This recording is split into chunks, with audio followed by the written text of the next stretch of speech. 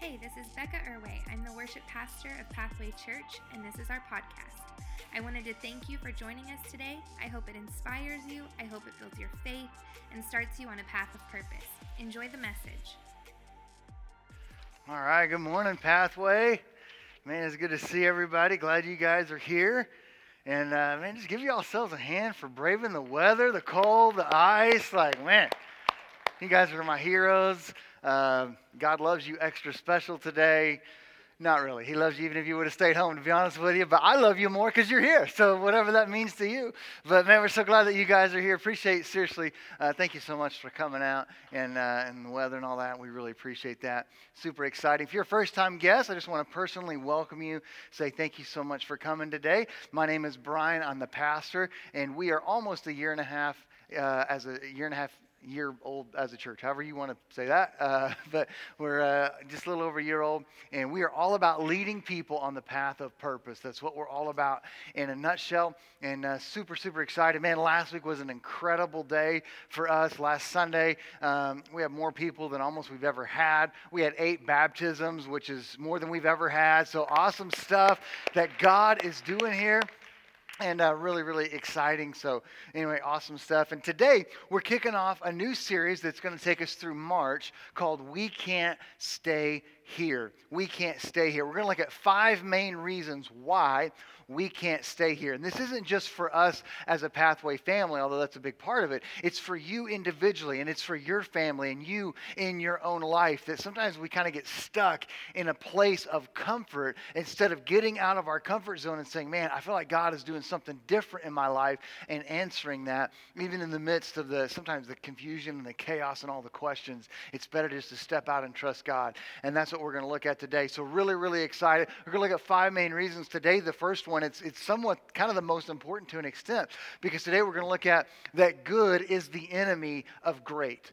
Good is the enemy of great. There's a book that was written several years ago called Good to Great by Jim Collins. It's an awesome book. I encourage you to read it if you haven't, or listen to it on tape. It's really good. But in the first chapter, the first sentence, that's what he says is, good is the enemy of great. I believe that God wants all of us to not just be good, but to be great. I think that God does not just have good things for me. He has great things for me. He's not just a good God. He is a great God. He is an awesome God. He is not a B average God. He is an A++ God. He is not a 3.5 GPA God. He is a 5.0 GPA, which is not even on the scale. Like, I don't know, they keep increasing it every year. When I was a kid, 4.0 was as high as you go. Now kids are getting 4.5. How does that even work? I don't know. I was never even close to that, so I didn't worry about it. But man, God is an awesome God. He wants awesome stuff for us, not just to settle and be satisfied in life and in where we're at. And that's what we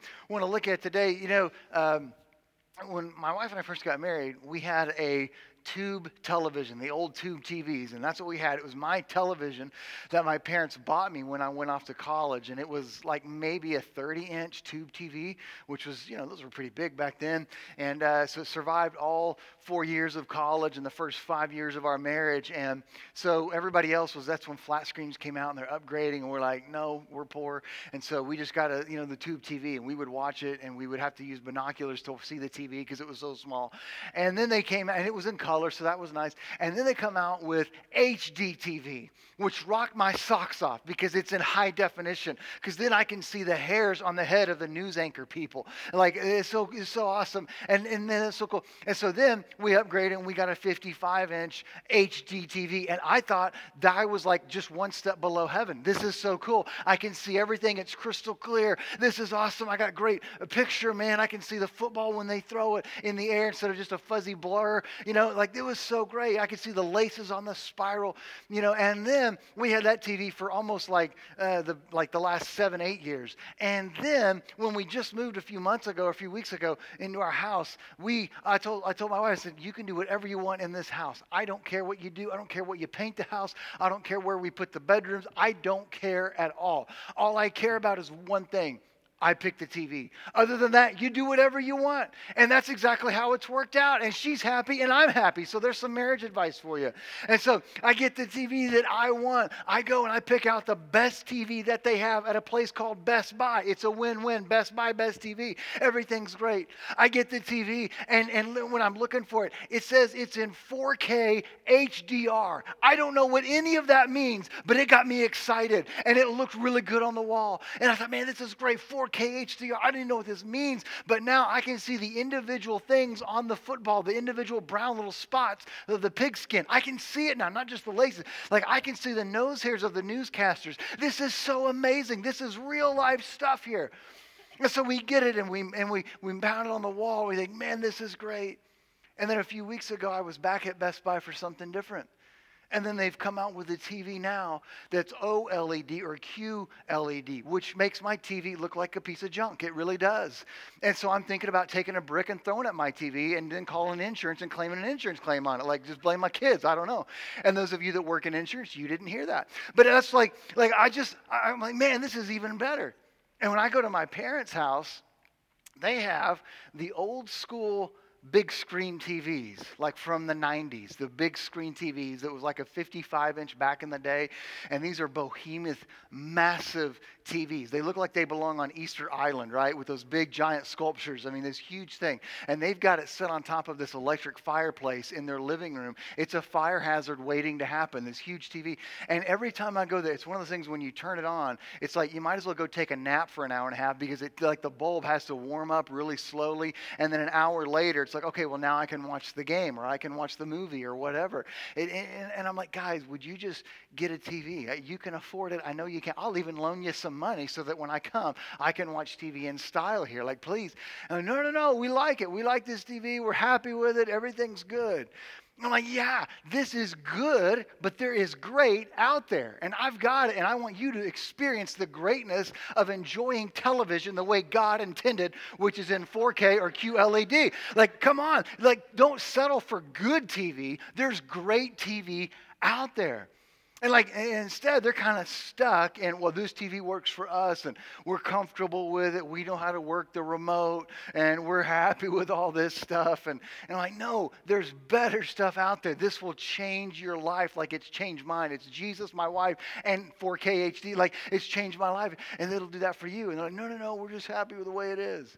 And I think if we're not careful in life, we can be the same way.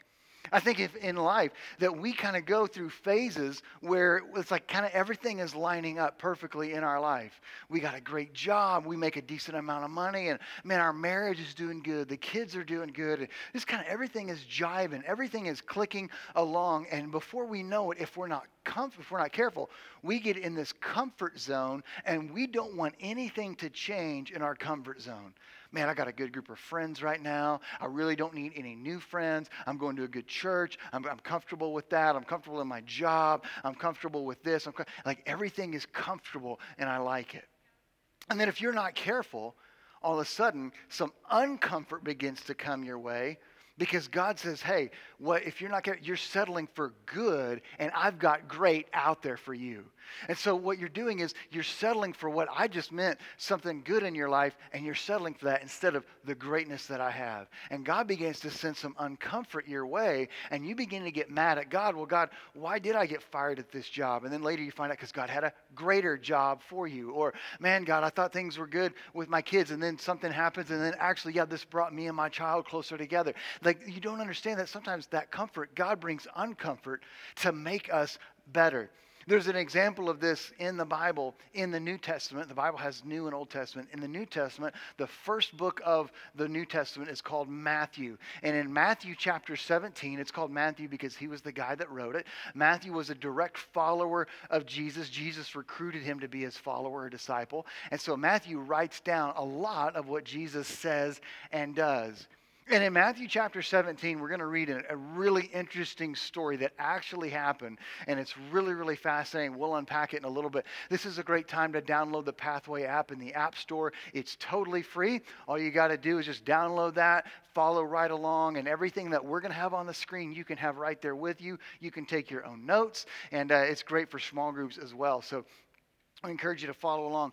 Matthew chapter 17. Let's look at verse 1 through 6. 6 days later, Jesus took Peter and two brothers, James and John, and led them up a high mountain to be alone. As the men watched, Jesus' appearance was transformed so that his face shone like the sun and his clothes became as white as light. Suddenly, Moses and Elisha appeared and began talking with Jesus. Peter exclaimed, "Lord, it's wonderful for us to be here. If you want, I'll make 3 buildings or shelters as memorials, one for you, one for Moses, and one for Elijah." But even as he spoke, a bright cloud overshadowed them, and a voice from the cloud said, "This is my dearly beloved Son, who brings me great joy. Listen to him." The disciples were terrified and fell face down on the ground. And then skip ahead a little bit to verse 14. At the foot of the mountain, a large crowd was waiting for them. A man came and knelt before Jesus and said, "Lord, have mercy on my son. He has seizures and suffers terribly.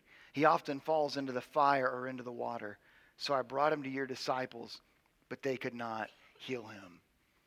What's amazing, and just to unpack this a little bit, and it might sound like it's Sci-Fi Channel here, what's going on, but they're at this mountain, and Jesus takes Peter, James, and John, Jesus' kind of 3 closest guys, his 3 closest friends.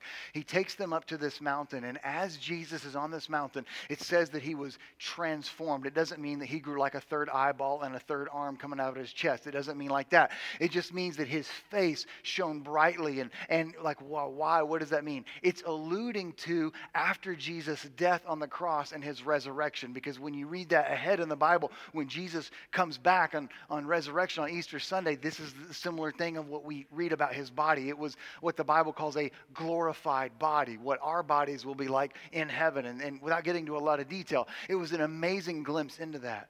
And it says Moses and Elijah showed up. Like, why those 2 guys? Well, just quickly, they were really big figures in the Old Testament. And Jesus was Jewish, if you didn't know that. And the New Testament is somewhat of a Jewish book a little bit. And Matthew, so they're writing to Jewish people. And so for a Jewish audience, when they say Moses and Elijah, that would have sent off all kinds of bells like, oh, wow, they're validating Jesus. Like, this is a real thing. This is a big deal. They're 2 of the most popular guys in the Old Testament. They're there, and you might be like, well, what are they talking about? Well, in another part that tells kind of the similar story in Luke, it says that they were talking about his departure. And it doesn't mean like, Jesus is packing his bags. It means his departure for the cross, that was kind of the next step for Jesus, was going to the cross. As this is happening, like they're up there and Jesus is talking to Moses and a lot guys who have been gone from the earth for thousands of years, haven't been around, but they're really famous guys. And Jesus is on the mountain, and then all of a sudden, Jesus' body begins to like glow and just begin to have this heavenly look to his body. And then Moses and Elisha appeared, this amazing, amazing sight. And in the middle of that, in the middle of the conversation between between Jesus and Moses and Elisha, Peter interrupts them because Peter has no manners at all. His mom didn't raise him right. And in the middle of this amazing experience, Peter says, "Jesus, hey, I know you're talking, but this is so cool that I'm here. I can't believe it. Like, look at yourself, man. You're glowing. This is amazing." And Jesus, this is so cool. There's Moses and Elijah. I've read about those guys. Jesus, could we just stay here forever? I'll build 3 massive buildings for you guys, and we'll just stay here. I never want to leave this mountain because this is awesome. This is heaven on earth right here. We've got it made. And in the middle of Peter interrupting Jesus, God interrupts Peter. I think it's so hilarious. Like, could you just imagine if you're Jesus in front of Moses and Elijah, and they're talking about, going to the cross and all this really cool, amazing, deep stuff. And in the middle of that, this Yahoo over here behind the corner named Peter's like, "Hey, Jesus!" Guys, I'm so sorry. Just give me a minute. And then like my dad's going to interrupt him. And then God is like, "Peter, be quiet. Listen to Jesus. Close your mouth. Open your ears." Like, it's hilarious to me. Peter interrupts Jesus, and God interrupts Peter. And it's funny to me that Peter says, "I want to build 3 shelters here." And they just aren't little tents. These are shelters. These were buildings. These were memorial stones. What Peter, in effect, is saying is, I never want to leave this spot ever. This is perfect. This is utopia for me. Everything is great that I've ever wanted. It's right here. And then notice what it says in verse 14. when they come down off the mountain, what's waiting on them? A large crowd. And it wasn't a crowd wanting Jesus' autograph, maybe some of them, but this was a large crowd that each and every one of them had a large need, I believe, especially this man. Then a man comes up in the middle of the crowd and says, Jesus, look at my son. He's demon possessed and the demon is trying to have him commit suicide. It's very serious. I brought him to your disciples. They couldn't do anything. Jesus, I'm desperate. I have a need. The first thing, the principle that I take from this is, again, good is the enemy of great. Peter wants to camp out. He has this amazing experience with God, this incredible experience with Jesus, and he wants to stay there forever. When Jesus says, no, Peter, we've got something greater to do down in the valley. Like, Peter, I know you think this is great, but there's greater things ahead in life. You know, when I started dating, I thought that was the greatest thing ever. Man, I love dating. It was so much fun. I thought life can't get any better than this. Going out with a different girl all the time, which was not true. I couldn't get girls to go out with me. I couldn't pay them to go out with me. But I just thought, well, this is cool, even when one would say yes out of the thousands of no's that I got. And you laugh, but it's true. And so, and this is so cool. They can't get any better than dating.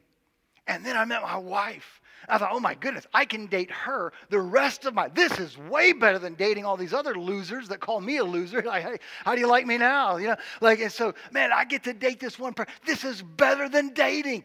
I've got it made. I'm dating the one person. And then if that's not going to, now we're going to get married and I can stay with you for forever. And you can never leave me and I'll never leave you. This is better than dating. This is so much awesome. This is so much better. And then we get married and I think everything is great. And then we have a boy.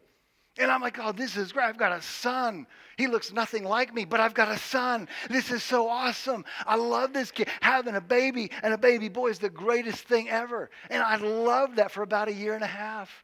And then we had my daughter, and that's the greatest thing ever in my life. Like boys are good, daughters are better, right? Like I love my little girl so much. And man, she looks like me finally. I've got a kid this is great. Man, life can't get any better than this.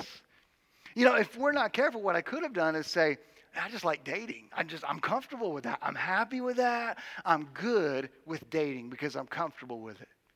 I would have never experienced the greatness of being married. And in our marriage, I could have said, oh, well, we're married and it's just good, just the two of us, and forget the kids. And I would have never known the greatness of having kids. And someday, we'll know the greatness of them growing up and the greatness of them going off and having lives of their own. And listen, at any point in life, you can stop and just say, oh, this is good. I think what a lot of people do is they put a period where God wants a comma. And I wasn't very good at English, but I know that on the very basic level. The difference between a period and a period says, end of sentence, end of story, we're done here. A comma says, hey, here's part of the story. Let's have a brief pause and then hear the rest of the story.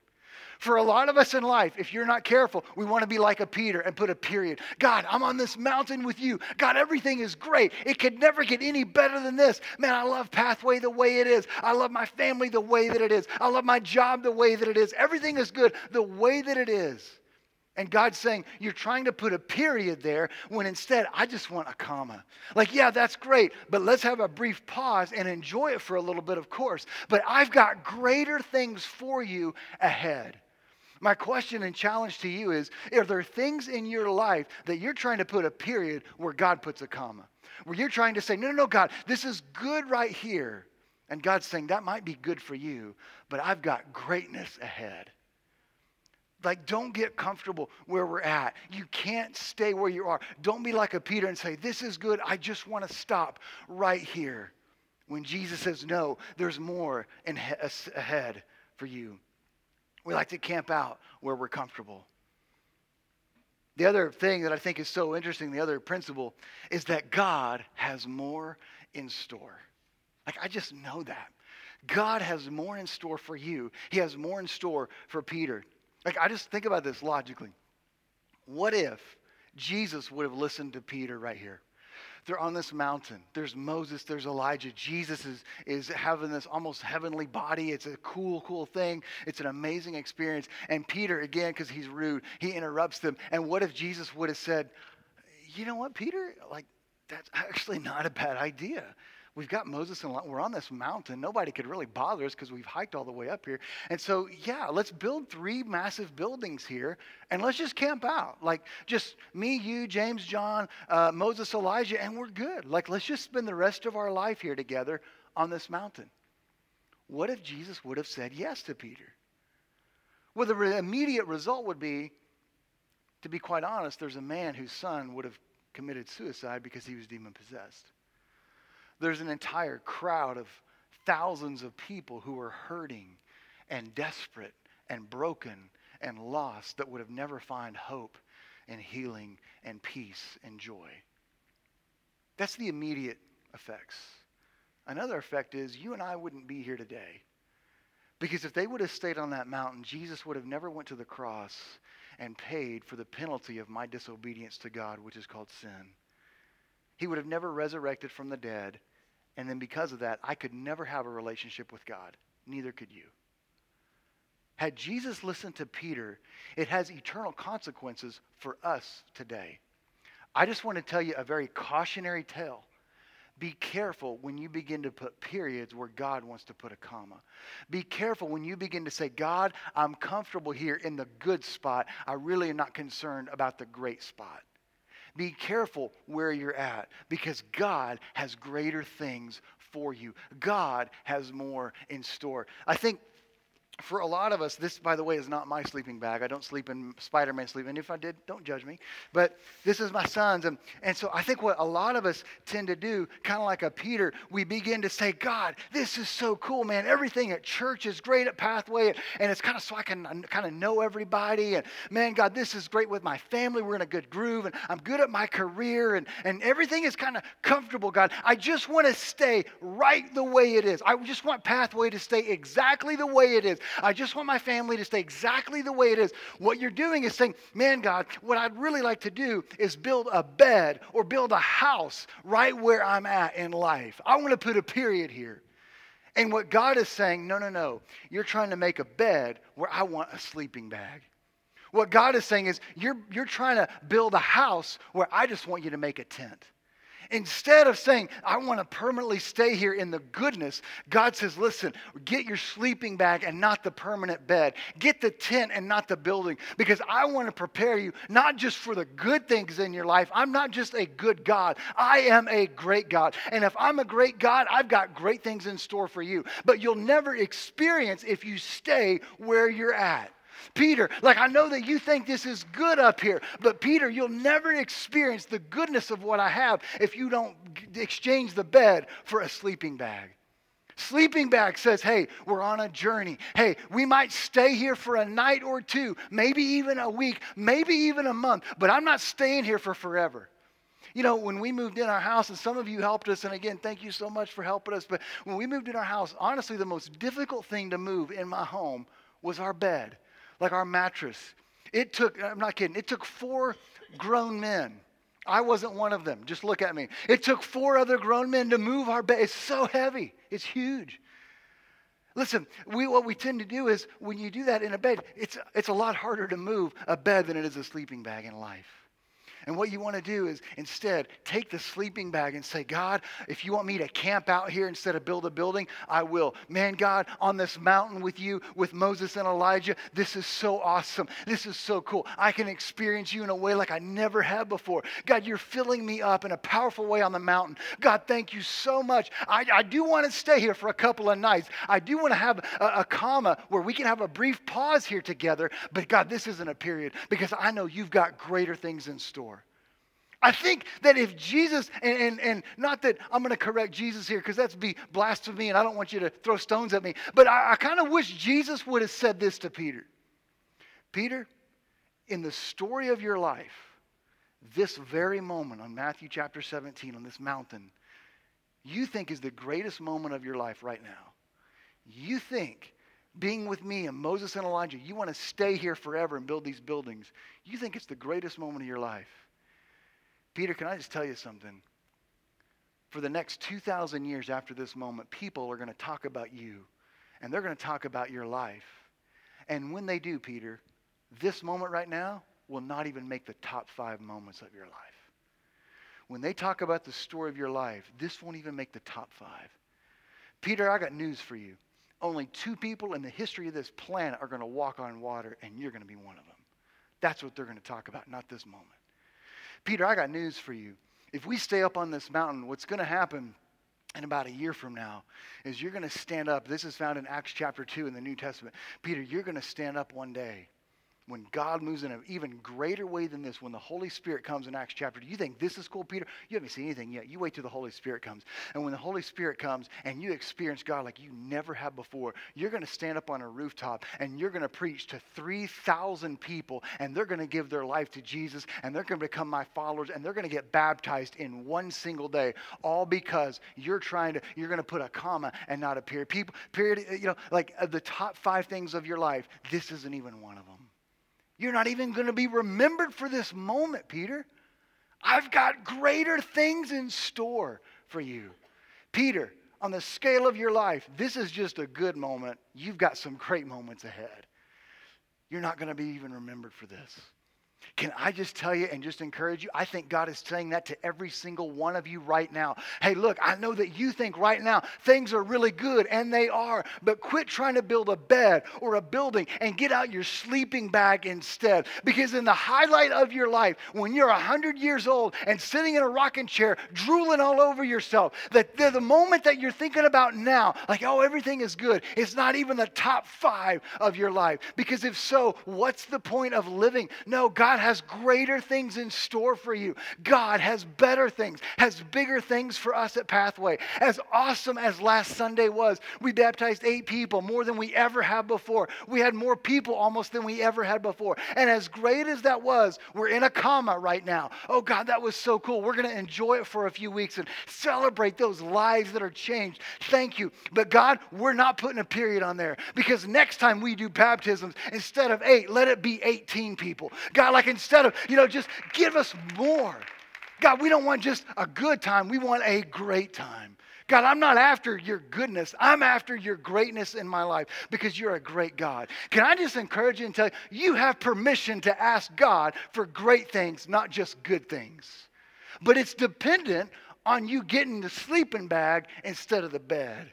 It's dependent on you packing away the building and leaving it behind and getting the tent instead.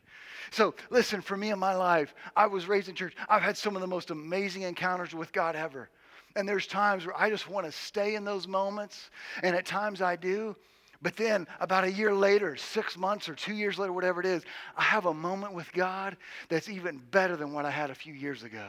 I really believe my best days in my relationship with Jesus are ahead of me, not behind. If they were behind, I wouldn't be here. I can promise you that. What's the point of living? I believe the best days of Pathway, even though we're almost a year and a half old, are ahead of us, not behind us. I believe that God has greater things, and that's what I'm pursuing. I have permission to ask for God's greatness. I'm not after His goodness, His greatness. But it's all about the sleeping bag and not the permanent building of our lives. I really believe that God, if He could say to you like He would of Peter, this is not even the greatest moment of your life. I've got more in store for you. You think Pathway is great now. Oh, you wait till 2 or 3 years from now, to where my vision is we don't just do baptisms once every 3 or 4 months. My vision is we get to do it once, like every single Sunday. That's the goal. That's the vision. Every Sunday we're doing baptisms. That's what we want to get to. Man, it's that someday we outgrow this space, and what does the next one look like? I don't know. But man, I want God's greatness in my life. The 2 kids that I have now are really great. I was going to say they're good, and then you think I'm a bad parent. They're really great, but I want more kids, man. I want more of that stuff in my life. And as great as my life is right now, and in my opinion, it really is great. I know that I've got greater things ahead of me because I serve a great God. And when I look back at my life, man, I believe I haven't even lived my top 5 yet because I serve a great God. Listen, God has more in store for you and more in store for your family and more in store for Pathway. That's why you can't stay where you're at. That's why we can't stay here. And this is the other principle. We need to start thinking we, not me. Think we, not me. The thing with the difference between Peter and Jesus, well, one, It's just Jesus, right?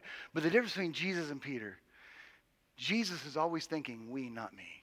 How do you know that? Because he says it like all the time. Like, I'm not here for myself. I'm here for other people. I didn't come to be served by people. I came to serve. Peter here is thinking me. God, this is great for me. God, I'm on this mountain where you're at, and this is good for me. And Jesus says, Peter, I want to shift your thinking a little bit and refocus it. Because when we go down this mountain, there's a large crowd of thousands of people who are hurting, who are broken, who are desperate, who are lost. Quit thinking about how good this makes you feel and start thinking about all the crowd down below.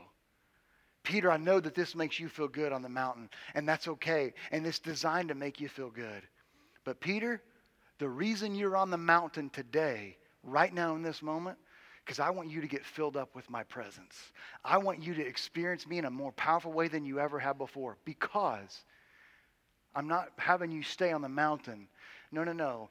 The purpose of the mountain is to prepare you for the valley down below. The purpose of the mountain in your relationship with God, when everything is great and you feel God like you've never felt God before, and man, you're closer to God, and boy, your family is great, and everything at church is great. The purpose of those moments is to prepare you that you can be filled up with God's presence, be filled up with Him, so that you can go back into the valley and pour that back out into the hurting, into the broken, into the desperate, into the lost. Listen, like I hope that none of you ever think, oh, I just wish we could stay here on a Sunday all week long, right here in this cafeteria. I hope you don't think that way, because I don't think that way, because Jesus doesn't think that way. I wouldn't want to stay here for forever. Because listen, what we do right now, literally in this moment, what you're doing is getting filled up with God in a powerful way, getting filled up with His presence so that you come off the mountain of this cafeteria on a Sunday into the valley of where you work Monday through Friday. And in the valley, you're surrounded by coworkers and employees and family and friends who don't know Jesus, and they're hurting and they're desperate, and they come to you and say, hey, my son, I'm having issues with him. I don't know, something's different in your life. Could you pray to him? I don't even know that I believe in prayer, but I know you do, and I'll give anything a shot. Would you help me out? There's a large crowd waiting for you tomorrow morning when you go to work, when you go to school, when you drop the kids off, when you go to the gym, when you're around your family and friends. What are they waiting on? So that on a Sunday you got filled up in this place so that you can pour it out into the people in the valley this week. God has more in store for you. God's going to take care of you. God's going to do great things in your life. But don't ever think me. This is good for me. I'm comfortable here. I like it. I like the church the way it is. I can get to know everybody. No. Oh man, I get to serve. I get to do this. No. It's not about me and my comfort. It's about we, and how can we reach people for Jesus, and how can we serve people? How can we bring people to Jesus? I'm surrounded every day by a crowd of people that are hurting and broken, and I have the answer. And to not give the answer of Jesus is the most selfish thing I could ever do in my life. No, I've been filled up on a Sunday, so on the mountain, so I can pour it out on Monday in the valley. That's what Jesus is trying to get Peter to do. Think we, not me. Who do you know that's in the valley right now that is hurting, that is broken, that is lost, that you can bring them to Jesus? I think in a way, and it's not in there, but I think in a way it's almost like Jesus is saying to Peter, Peter, here's what I want you to do.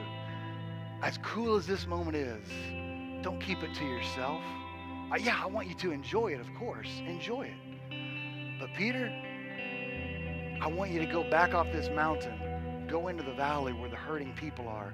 Bring them back up to me on this mountain. In other words, Peter, I just want you to be a mountain guide.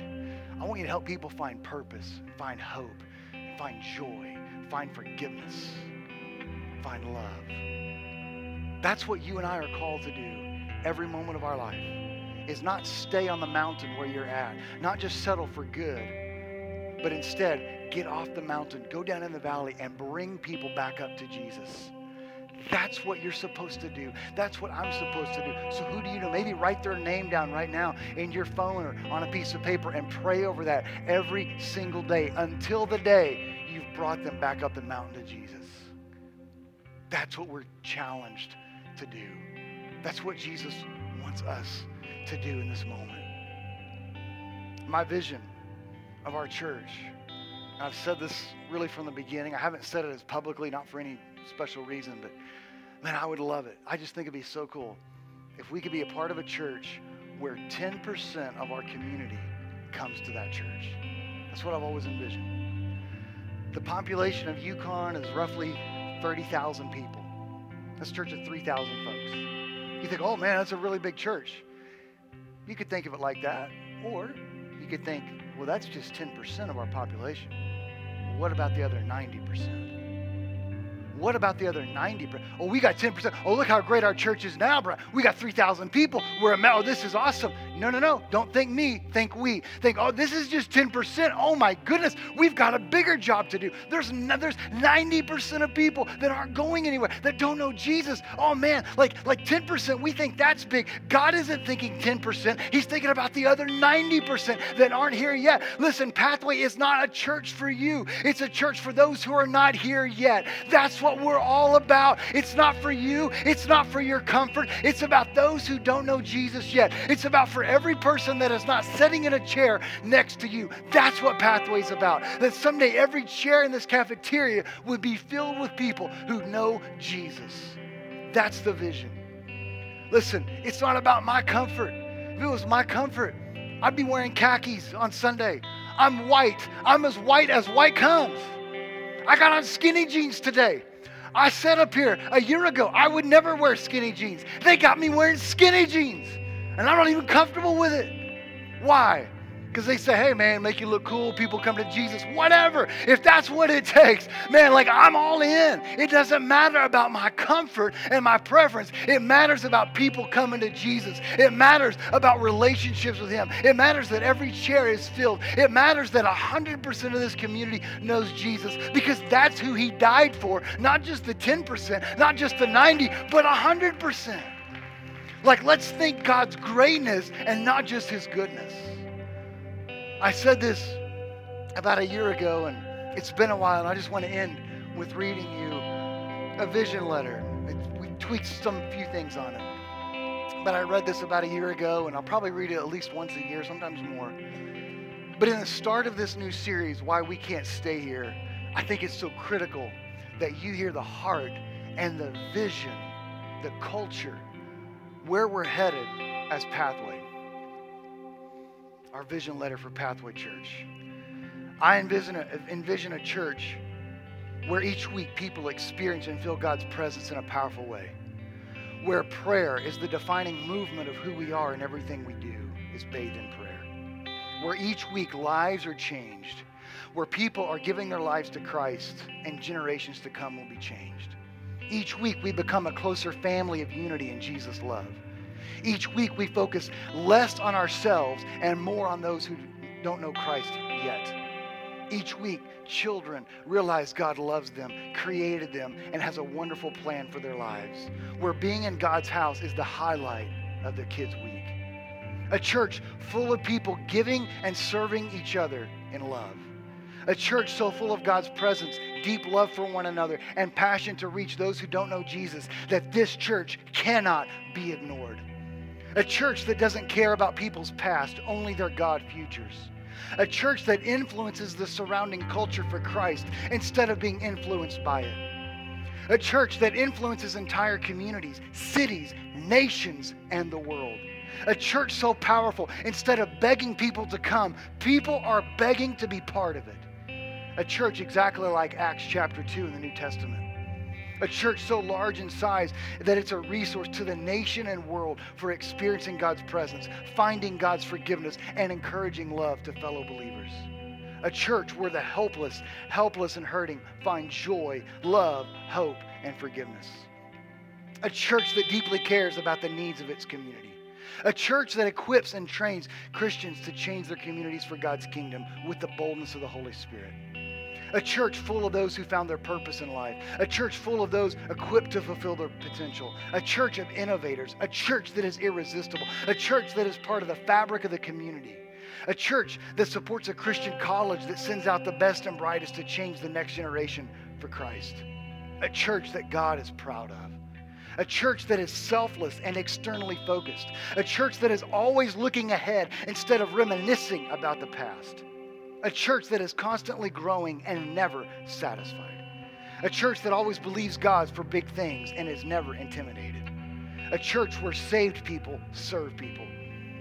A church that isn't here just to fill seats, but fills hearts. A church where we always focus on who we're trying to reach, not ourselves. We're not here to build another great church.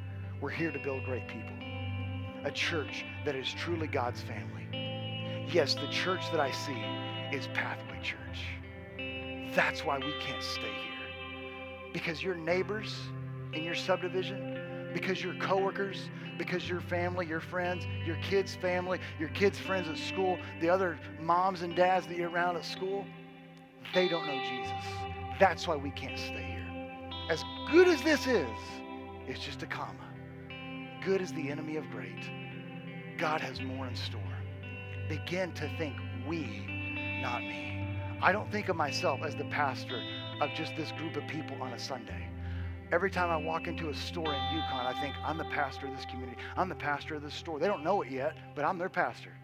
They don't know it yet, but every time I drive by, I pray over their business. I pray over that school, the teachers in that school. Man, they don't know it, but they belong to Pathway. They're just not here yet. Like, that's my prayer. I think we, not me. What an incredible message. Thanks again for joining us today here on the Pathway Church podcast. If you want someone to agree in prayer with you, or if you are looking to take the next step in your relationship with God, please reach out to us by texting podcast to 405-400-0339. We can't wait to connect with you. Did you know you can follow along with the sermon notes on our app? Just download the Pathway app by searching Your Pathway Church, all one word, on your iPhone or Android. Then click Sunday Notes. You can also follow along with us on Instagram and Facebook at Your Pathway Church. Well, it's been a blast hanging out with you today. See you next week right here for another life-giving message.